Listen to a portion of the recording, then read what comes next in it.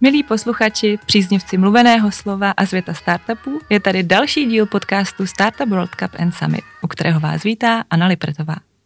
Mým dnešním hostem je zakladatel platformy na propojování startupů a angel investorů Busyman.cz, designér a ideamaker, kterému jsou blízké technologie, Filip Major.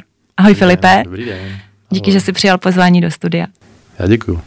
Filipe, ty máš na stránkách Busymana motto, kde se píše, a teď cituju, k čemu jsou peníze? Úspěšný člověk je pro mě ten, kdo ráno vstane, večer jde spát a mezi tím dělá, co chce. Jsi podle této definice úspěšný člověk? V podstatě asi jo. Dělám si věci tak nějak, jak chci. Proto jsem si zvolil cestu, kterou jsem si zvolil v podstatě. V korporátu jsem vydržel asi jen pár měsíců. S tím teda právě asi souvisí to, co říkáš, že teda děláš si, co chceš, děláš asi práci, která tě naplňuje, která tě baví a součástí toho, co děláš, je Busyman. Mm-hmm. Můžeš nám a posluchačům, kteří třeba nikdy o Busymanovi neslyšeli, říct, co to je a pro koho je určený? Jo. Tak Busyman vznikl už je to zhruba 11 let zpátky. Byl to takovej můj cílený první podnikatelský počin, kdy v podstatě mi šlo o to vytvořit nějaký prostředí, kde se na jedné straně budou potkávat, dejme tomu, mladí lidi s nějakou ideou, s nějakým projektem, s nějakým příběhem, kteří potřebují podpořit. A nejenom finančně, ale i nějakým know-how, nějakýma kontaktama, nějakou zkušeností, a tak mi dalo přirozeně smysl na té druhé straně oslovovat zkušený podnikatele, investory. Tehdy se jim snad ještě ani angel investoři neříkalo. Prostě to byli podnikatele, kteří měli něco za sebou, kteří měli buď to úspěšný jedoucí firmy, nebo něco vyexitovali a hlavně byli ochotní něco nového podporovat. Možná sami ten nápad neměli a tak ho někde proaktivně hledali a já jsem se snažil vytvořit to místo, kde si něco k té podpoře můžou najít a kde to potom v konečném důsledku bude dávat smysl pro obě strany. Tak to celé vzniklo. A ty jsi teda říkal, že už to je 11 let. Kolik investic se vám za tu dobu podařilo uskutečnit a jakou komunitu se vám kolem Busymana podařilo vybudovat? Jo, já jsem to přestal přesně počítat asi před 2 lety, ale myslím si, že to bude možná už něco kolem 140 realizovaných příběhů nebo investic, když to tak nazvu.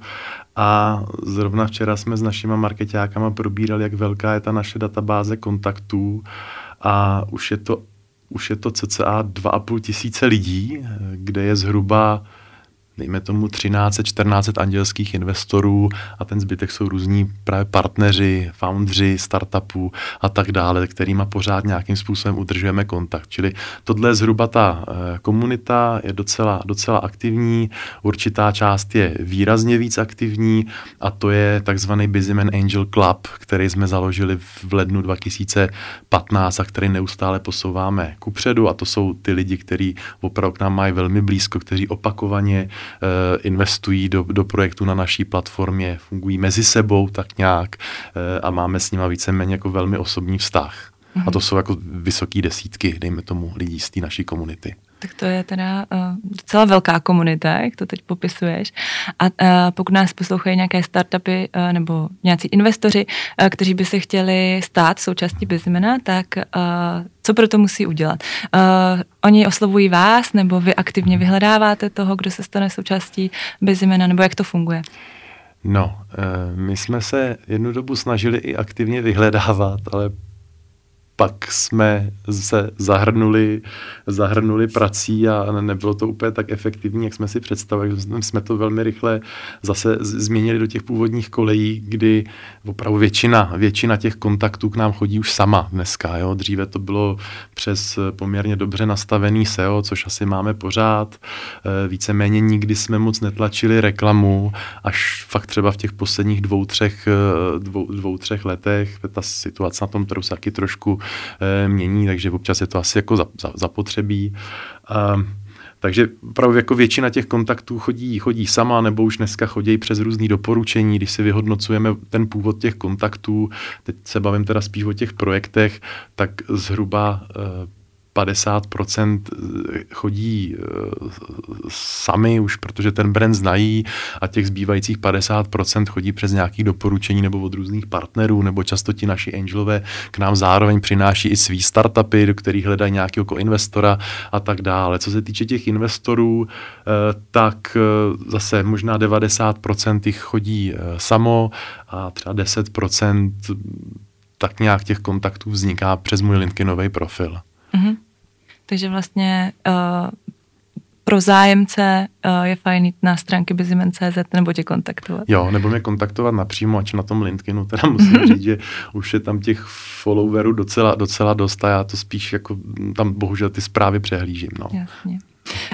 Filipe, jaký je poměr mezi tím, kolik startupů chce získat investici a tím, kolik jich reálně tu investici dostane?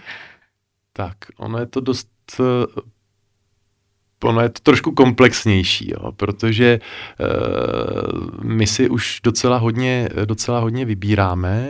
Celkově se do toho nejužšího filtru, a to znamená pak ve finále na platformu, dostane asi 8,8% projektů. Je to teda výrazně míň, než to bylo před lety.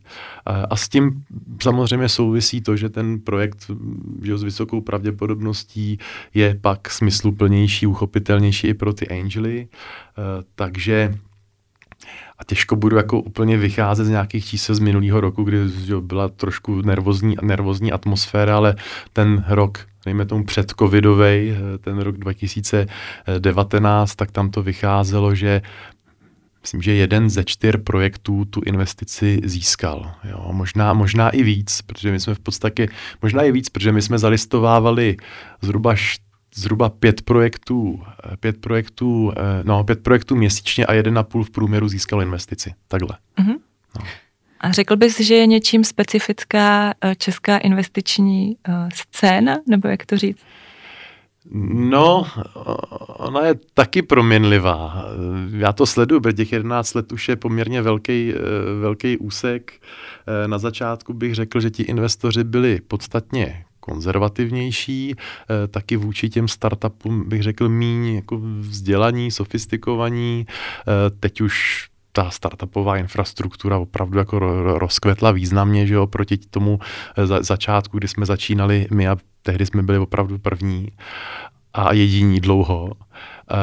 Tak od té doby se sleduju teda ten vývoj, pak byla taková doba, to byl nějaký rok možná 2015-16, kdy naopak jsem cítil, že ti investoři, ač by tomu úplně rozuměli, tak ale byl to pro ně takový trošku gambling a mnohdy se stalo, že přišel investor a ani pořádně nestudoval ty podklady u nás a prostě když ho to nadchl ho ten tým, ani to nějak zdlouhavě nestudoval a poslal tam ty peníze. Teď samozřejmě i s tím covidem se to trošičku mění, jsou opatrnější, ale rozhodně to neznamená, že by do něčeho nešli na konci dne. Jo? Jsou opatrnější, pořád mají si z čeho vybírat. Ono i třeba ten minulý rok v březnu, že tak vlna toho covidu tak nějak začaly ty omezení, tak jsem viděl velký přetlak právě nových projektů. Jo. Asi taky, že jo, lidi byli v nějaký nervozitě, věděli, že když to neurvou teďka, tak to investiční kolo prostě za půl roku třeba nedostanou, protože Bůh ví, co bude. A na druhou stranu to bylo právě cítit i trošičku na těch investorech. Taky byli opatrnější, věděli, že najednou toho chodí víc, že mají větší výběr, díl to trvalo něco dotáhnout. Ten minulý rok v tomhle to byl hodně proměnlivý. V zásadě jako úspěšnej ve smyslu počtu realizací byl třeba až ten poslední kvartál toho minulého roku. Jo. Když mluvíš o minulém roce, tak se rovnou zeptám, jestli COVID nějak ovlivnil výrazně aktivity Bizimena, samozřejmě home office, překlopení do onlineu, tady ty věci, to je jasný, ale je něco i třeba, co vnímáš, že COVID ovlivnil i pozitivně? Ovlivnil nás jenom pozitivně, protože jako já to beru tak, že my jsme maratonci, jo, takže jako jestli, no takhle, stejně nakonec ty čísla ten minulý rok byly ještě o něco výš než ten rok předchozí, ale byl to obrovský effort, jo, nešlo to samo. A já ten minulý rok vnímám velmi pozitivně, možná jako jeden z nejúspěšnějších roků, a teď nemyslím jenom jako finančně, ale zejména tím vlastně míříme i k těm novinkám u nás, že nám to dalo prostor se trošku zastavit, vydechnout, zamyslet se nad tím, jestli by některé věci nešlo dělat trošku líp a jinak. A ač jsme od března v podstatě byli v tom remote režimu a tak různě, já jsem cestoval mezi severníma Čechama a jižníma Čechama po chalupách, bylo to docela fajn. Měl jsem možnost chodit prostě do lesa, jezdit se koupat a užil jsem si motorku a tak dále. Do toho jsem pracoval a sekal jsem schůzky v podstatě v onlineu po půl hodinách a měl jsem jako opravdu spoustu denně. Takže ty věci, jako bylo to těžký, ten effort byl velký, který jsme do toho vložili, ale myslím si, že se povedlo na konci a hlavně jsme posunuli ty věci, které jsme opravdu dlouho plánovali a nebyl na ně čas. A to je právě ta digitalizace. Jasně, tím se teda krásně dostáváme k tomu, že vy 14. února vydáváte s Busymanem novinku, tedy digitalizaci toho, jak to funguje teď.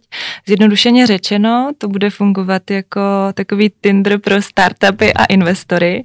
Můžeš nám k tomu prosím tě říct víc? Jo, určitě. My jsme si uvědomovali to, že některé věci budeme muset změnit už leta zpátky, ale jak jsem naznačil v té předchozí otázce, tak jsme na to konečně minulý rok měli prostor a tak jsme v podstatě opravdu doslova hodili na papír to, kde se necítíme být úplně efektivní. Na jedné straně to bylo právě to zpracovávání těch projektů a ta možnost možná otevřít se více projektům, byť při udržení té kvality právě toho zpracování. A na druhé straně jsme si uvědomili, že máme obrovský network angelů a že tam je spousta požadavků z jejich strany, kterou jsme prostě nebyli schopni úplně plnit, například ten network mezi nima, protože těch angelů je opravdu významně přes 1000 po celé republice a my, ač jsme třeba ten rok předchozí udělali snad 20 eventů, kde měli možnost se networkovat, tak samozřejmě to byla jenom část, že jo, takový to core jádro, a ještě k tomu Pražáci většinou, že jo, kteří prostě to neměli daleko k nám na ty akce, ale pro ty zbývající angely to prostě nešlo, nezafungovalo a spoustukrát jsme slyšeli, že by chtěli nějakým způsobem vědět, kdo další je v tom networku, aby prostě pro nějaký případný koinvestice nebo jakýkoliv akce si mohli třeba do toho networku sáhnout pro nějakého partnera a tak dále. Tak to byla věc jedna. Druhá věc, právě když jsem zmínil ty koinvestice, tak u nás xkrát na těch našich eventech vznikla koinvestice tak nějak přirozeně, protože prostě v té aule bylo třeba 30 angelů, objevil se tam zajímavý nápad, spojili se 3-4 z nich na to, ale vzniklo to díky tomu, že tam prostě byl nějaký coffee break, že a tak dále, tam opravdu fyzicky byli a to jsme si taky uvědomili, že jako nemůže být závislý jenom na těch fyzických eventech, tak jsme si řekli, pojďme s tím něco udělat, pojďme jim dát nějaký nástroj, který k tomu povede i bez těch fyzických eventů. No další věc, co jsme museli i posunout v zásadě na základě toho covidu, tak jsou právě ty eventy, kdy, jak jsem říkal, v roce 2019 bylo kolem 20, bylo to docela intenzivní, bylo to skvělý, to nás bavilo samozřejmě, taky pořád jsme byli v tom fyzickém kontaktu s těma našima angelama a to jsme museli nějak vyřešit. Takže jsme to vyřešili tak, že v podstatě teďka děláme ten Angel Day, což je u nás pravidelná akce, čistě v onlineu, používáme k tomu platformu Zoom, která je poměrně fajn, udrží to spoustu lidí, to znamená na těch akcích zase bývá prostě třeba 30-40 lidí, dá se s tím hezky pracovat. Po té akci to umíme rozdělit do místností, kde v podstatě se to rozdělí do skupinek, kdy každá ta skupinka se věnuje třeba jednomu konkrétnímu projektu, který se tam prezentoval a zjišťujeme, že to je kolikrát i efektivnější, než byly ty fyzické akce, protože se tam prostě dá nějak pracovat jako s těma, dá se to nějak trackovat, jo, nebo efektivnější trackovat. Takže to je třeba další posun. Takže opravdu jako dá se říct, že teďka, i když se často ani v rámci týmu nevidíme fyzicky, tak jsme si na to v podstatě podstatě zvykli a vyhovuje nám to. A je to takovej jako nutný posun. Já vůbec jako neočekávám, že po nějaký, dejme tomu, po nějakém uklidnění té situace, která tady dneska je, že bychom se měli vracet zpátky do nějakého v uvozovkách normálu. Zůstaneme v tom, jak to je, a budeme to posouvat dál. Super. A můžeš nám popsat, jak ta novinka reálně funguje? Já si tam založím nějaký profil, vyplním o sobě nějaké informace a potom teda nějakým způsobem swipuju doprava doleva, nebo si vybírám a potom čekám na ten biznisový match, nebo... V zásadě takhle. Když to vezmu ze strany investora, tak dneska to fungovalo tak, že já osobně jsem se s těmi angely, kteří se k nám hlásili, potkával, vedl jsem si k tomu nějakou dokumentaci, abych prostě věděl, kdo co hledá, co má kdo za sebou, na co si troufne a tak dále a tak dále. A pak opravdu při tom množství, který jsem tady zmiňoval, bylo velmi těžký nějak proaktivně to párovat, takže to je věc jedna, to znamená pro ty angely, my jsme v podstatě vytvořili možnost přihlásit se k nám do platformy, získat tam prostě nějaký svůj admin, kde si vytvořím svůj jako digitální investorský profil, odkomunikuju právě něco o sobě, mám možnost si tam přes takový chytrý formulář vyplnit, co přesně jsou ty parametry, který by ten projekt, do kterého chci vstoupit, měl splňovat. Mám možnost se dívat do archivu, kde vlastně my v podstatě i uchováváme v digitální podobě všechny ty akce, které teď vlastně od začátku minulého roku probíhaly, takže on tam může jakoby zpětně se na to podívat. Je to mnohem efektivnější, než zase si někde číst nějaký teasery, tak je samozřejmě lepší vidět tu živou prezentaci, aby prostě líp navnímal ten tým za tím projektem a tak dále. No a co je samozřejmě důležitý, takže díky tomu, že si tam takhle ten angel vytvoří ten profil stejně jako ti ostatní, tak má možnost i podle nějakých klíčových slov a tak dále k sobě třeba právě najít nějakého parťáka, pokud mu dává nějaký projekt smysl a hledá tam někoho, kdo by ho mohl doplnit, tak ho přes ten network velice jednoduše může najít. A co tam dál spouštíme, tak jsou teda takový jako, dejme tomu, organizovanější koinvestice. Jo? To znamená, že v momentě, kdy sam zalistovává ten nový startup, tak se ho zeptáme, jestli teda preferuje, dejme tomu, jednoho angela, anebo jestli to může být i nějaká skupinka a v podstatě i na základě toho jsme tam upravili to prostředí tak, že to umíme rozsekat na takový tikety, kde v praxi to bude potom vypadat tak, že z toho networku, když jeden angel si koupí ten tiket, bude to třeba od 500 000 výš, tak to přijde zase těm relevantním potenciálním investorům v tom networku formou nějaký notifikace a oni se k němu můžou přidat. Jo? To znamená, to jsou přesně taky ty věci, které my jsme museli dělat proaktivně, tak teď se to v zásadě celý digitalizuje. A je tam několik v rámci toho hledání těch projektů, takhle, teď se dostanu na tu druhou stranu. Jo. Tak v momentě, kdy přijdeš jako startupista, tak v podstatě teď to bylo tak, že si musela projít takovým procesem zpracování toho svýho projektu. Říkáme tomu teaser, je v tom nějaký know-how, který už prostě pěstujeme leta. Je to něco, co víme, že ti naši investoři chtějí vidět. Není to ani jednoduchý one-pager, ani složitý business plan, na který pak nikdo nekoukne, že neodpoví ti na mail, protože se k tomu nedostane. Ty lidi jsou hodně busy kolem nás z těch našich angelů. Ne každý sedí někde na ostrově a neví do čeho píchnout. Jsou jako velmi aktivní. Tak v podstatě celý ten postup, který dříve museli kolegové absolvovat a bylo to na x schůzek a mailů a tak dále, tak jsme se v podstatě taky snažili digitalizovat, takže když ty pošleš svůj projekt na naší platformu, nám se to líbí, když se nám to nelíbí, dáme ti většinou odpověď, ale když se nám to líbí, tak proběhne nějaký online call, kde se trošku jakoby seznámí, vysvětlíme, jak to funguje a tak dále, vyptáme se tě na nějaké věci a pak ti v podstatě na základě toho zpřístupníme tvůj profil startupovej, kde ty si procházíš tou digitalizovanou formou toho teaseru, která je rozdělená do nějakých segmentů, který spolu nějak souvisejí. Ještě ti to tam může v určitých oblastech napovídat, jak k těm věcem třeba přistoupit, co je proto potřeba a tak dále. Je tam i Jsou tam i nějaký doprovodné služby, které si případně můžeš zvolit, když se na něčem zasekneš, něčemu nerozumíš a ukazuje ti to, na kolik procent to máš připravený a tak dále a nám se to zase v našem jakoby zimeňáckém adminu taky v podstatě ukazuje, takže když vidíme, že se někdo na něčem zasek, tak ho můžeme hnedka kontaktovat, pomoct mu s tím a tak dál.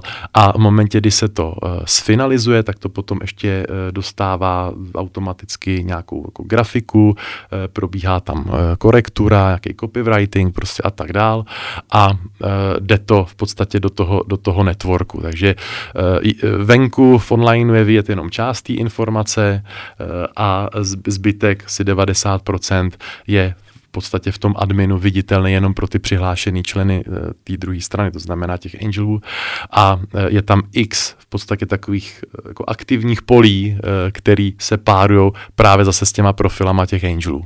Takže ty se přihlásí, nebo ty doděláš ten projekt a rovnou třeba vidíš, kolik potenciálních angelů v tom networku by mohlo odpovídat tomu tvýmu správnému parťákovi a samozřejmě zase z druhé strany mě jako angelovi přijde hnedka notifikace, ten projekt se zalistoval, já nevím, v 75% prostě plní tvoje parametry, pojď se na to podívat, jo, tak jenom takhle jakoby zjednodušeně. Mm-hmm. Takže to vlastně šetří čas jak startupů, tak investorů a zároveň to umožňuje i jakoby efektivnější propojení, který je víc cílený a vlastně dopředu komunikovaný. My tam tvoříme i takový nástroj jakoby pro nás, když k nám přijde třeba, řeknu, novej projekt, teprve se s ním bavíme v té úvodní schůzce, tak abychom se jenom zorientovali, protože se nás často ptají, myslíte si, že je šance a tak dále, tak my v podstatě nám stačí, aby jsme naklepali pár klíčových slov do toho našeho adminu a nám to třeba hnedka ukáže, prostě kolik investorů by zhruba mohlo odpovídat. Můžeme se zase na jejich profesi, jsou aktivní, jsou zrovna otevřený nějaké investici, nebo nejsou a tak dále. Jo? Takže jako fakt, tohle je nějaký výkop toho 14.2. My to samozřejmě budeme neustále posouvat a inovovat. Máme už spoustu sepsaných tasků na to, jak to prostě posouvat dál. Jo.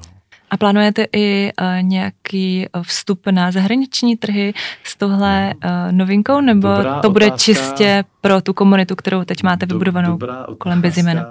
Je to zase trošku komplexnější, že my vedle toho teda máme připravenou už nějakou dobu ještě druhou platformu, do které jsme taky dali spoustu effortu a ta v podstatě je pouze zahraniční. My jsme si z ní vzali spoustu inspirace, ale ještě trošku čekáme s tím spuštěním. Ono to taky do určitý míry na sebe už v tuhletu chvíli, nebo na sebe může v tuhletu chvíli parazitovat, takže i z toho důvodu jsme opatrní.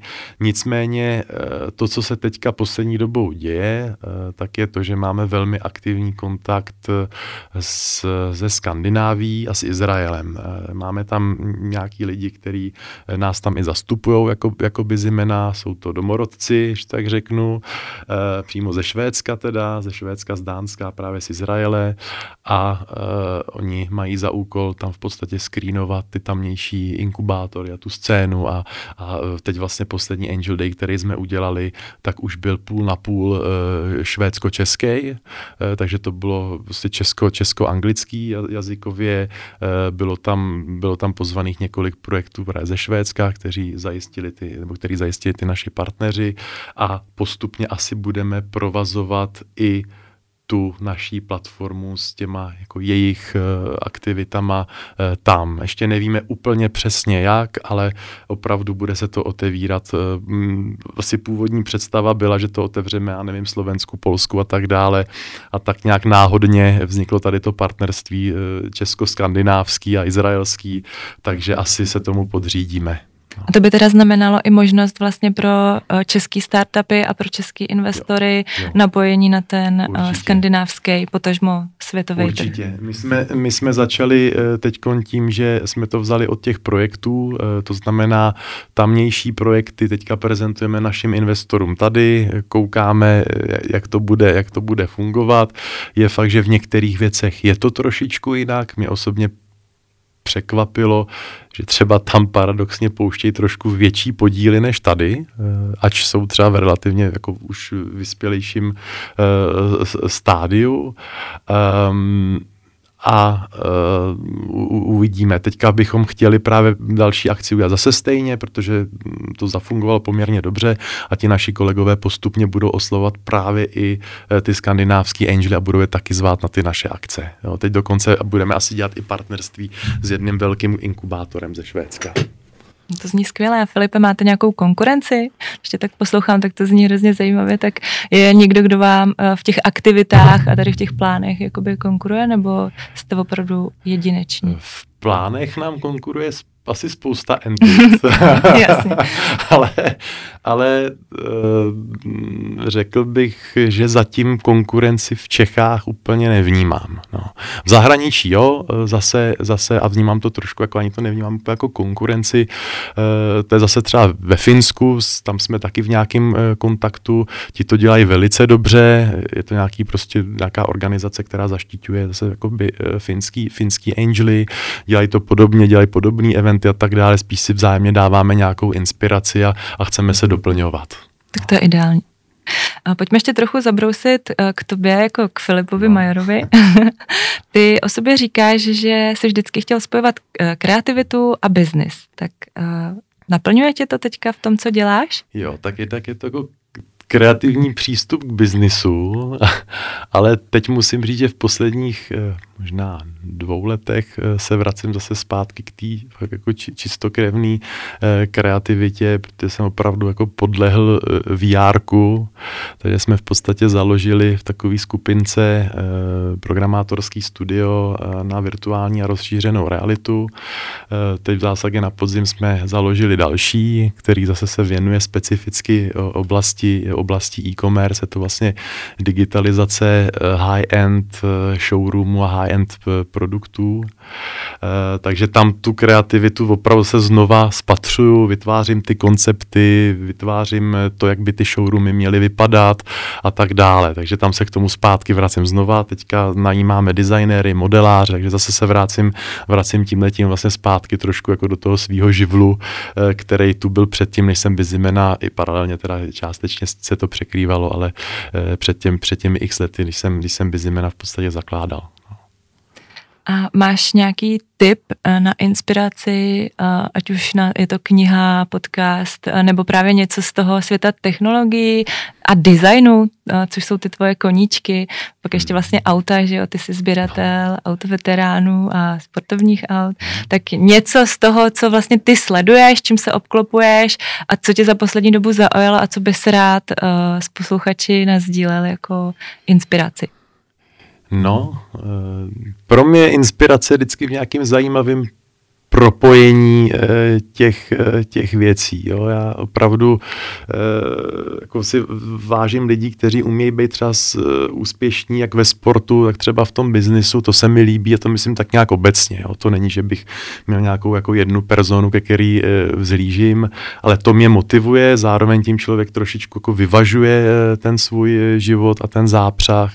Takže teď samozřejmě zase ta doba covidová je to trošku složitější, ale já když zrovna teda se nezamýšlím nad nějakýma biznisama, startupama, jak ty naše věci posouvat a tak dále, tak jsem tak opravdu jako intenzivně sportuju, plus samozřejmě to, co mi tu inspiraci dává, tak je prostě sednout do nějakého veteránu nebo rychlého auta, prostě si pustit hezkou hudbu, se někam projet a na nic nemyslet a on naopak, když se snažím na nic nemyslet, tak mi vždycky přiletí nějaká zajímavá myšlenka, takže to je taková moje inspirace. No. Je to provázaný. Je to tak.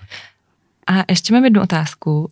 Kdyby ses mohl setkat a mluvit s někým, s kýmkoliv na světě, tak kdo by to byl a proč? No, asi bych se chtěl potkat znovu s Chrisem Benglem, což byl vlastně šéf designér skupiny BMW, pod kterou spadal tehdy už vlastně Rolls-Royce Mini. Já už jsem s ním tehdy, když jsem žil v Itálii, měl nějaký kontakt, pak se samozřejmě ta cesta rozdělila, ale to je opravdu neskutečná persona a věřím, že bychom zase možná něco společně dokázali vymyslet. Pořád na něj mám číslo, ale a naposledy je to tak možná 8 let, co jsme spolu mluvili, no. Tak budu držet palce, ať ti to vyjde. A na závěr tady pro tebe mám ještě takový kulomet otázek nebo slov sad slov. Vždycky ti řeknu 2 slova a ty si prosím vyber to, který ti je z nějakého důvodu blíž, nebo je ti to milejší. Klidně to můžeš okomentovat, ale nemusíš, je to na tobě. Dobře. Tak, kniha, film? Film. Jsi noční sova nebo ranní ptáče? Ranní ptáče. LinkedIn nebo CVčko? LinkedIn. Star Wars nebo Pán prstenů? Star Wars. Sbírat auta nebo hodinky? Obojí. Lamborghini nebo Ferrari? Ferrari. Warren Buffett nebo George Soros? Buffett. Praha nebo Miláno? Praha. Pizza nebo pasta? Pizza. Tinder pro single lidi nebo Tinder pro startupy a investory? Tinder pro startupy a investory. A VR nebo AI? VR. Krypto nebo blockchain? Už ani jedno. Už toho bylo dost. Jasně, proč ne? A pivo nebo whisky? Whisky. Super, tak děkuju. Filipe, pojď nám ještě říct, kde tě posluchači najdou a jak se dostanou k té novince, o které jsme tady hovořili, odkaž je, kde tě můžou sledovat, kde tě můžou kontaktovat a jak se dostat k té novince na Bizimenovi. Ideálně přes stránky, normálně přes Bizimen.cz, tam jako se snažíme kdokoliv, kdo tam propadne, dejme tomu, jak se mu samozřejmě snažíme věnovat. Mě osobně asi na tom LinkedInu, ať říkám, někdy tam mám ty intervaly poměrně dlouhý, to se nedá nic dělat, protože mám už i vypnutý notifikace na to, protože to by bylo strašný. Takže když mám občas chvilku, tak se tam prostě podívám, kdo mi píše, ale ten LinkedIn mě baví, v ten hodně věřím, ten je fakt relevantní, takže i kdykoliv já osobně udělám nějaký příspěvek, tak to dávám tam. Na Facebooku snad nemám ani přístup, tam už jsem nebyl několik měsíců. Takže prostě možná to bude trvat trošku díl, ale dostaneš se k tomu, kdyby tě někdo chtěl kontaktovat. A kdo má číslo, tak je nejlepší SMS-ka, taky k tý se dostanu vždycky. Většinou telefon nezvedám. To je výsada těch Bizimenů. No, jsou k zastižení na telefon. To je o tom si taky udržovat nějaký mentální zdraví a prostě mít kolem sebe nějakou jako komfortní komunikační bublinu, do který když chci, tak pustím, když ne, tak ne. Já už mám telefon nebo zvuk na telefonu vypnutý tak 5 let. Jo, já mám ho většinou otočený takhle displejem dolů, nedívám se na to, až když opravdu mám chvilku, cítím, že chci, tak se podívám. Když jsme u toho, tak ještě pojď nám dát na závěr tvůj tip na nějaký work-life balance, jak se nezbláznit, jak si udržovat čistou hlavu. Jo. Tak v tu chvíli, kdy se nedá moc sportovat, tak já osobně mám hodně rád procházky. Jo. Klidně jdu třeba i 30 kiláků někam. Tam a zpátky, nebo nějaký kolečko. Takže to je a ideálně ještě, když je mráz. Jo. nebo teda dobrý, tak dejme tomu ve 2 si jdeme dát třeba s kamarádem nějaký duel v šermu. To je fajn, takhle neděle odpoledne, člověk se u toho opravdu odreaguje, zároveň trošku hubne, spaluje, když už teda si je zvyklý si pak večer dát vždycky nějaký drink, tak aspoň takhle to vyvažovat. Takže za mě rozhodně sportem anebo případně nějakou manuální prací, tak já tu manuální práci mám trošku spojenou s těma autama taky, protože tam je starostí tolik, že občas se prostě do té garáže zavřu a musím kolem toho něco dělat a naštěstí tam ani nemám signál, takže tam prostě vůbec není šance se mentálně věnovat něčemu jinému. To byl Filip Major, zakladatel Bizimen.cz. Filipe, díky za rozhovor. Já děkuju. Ahoj.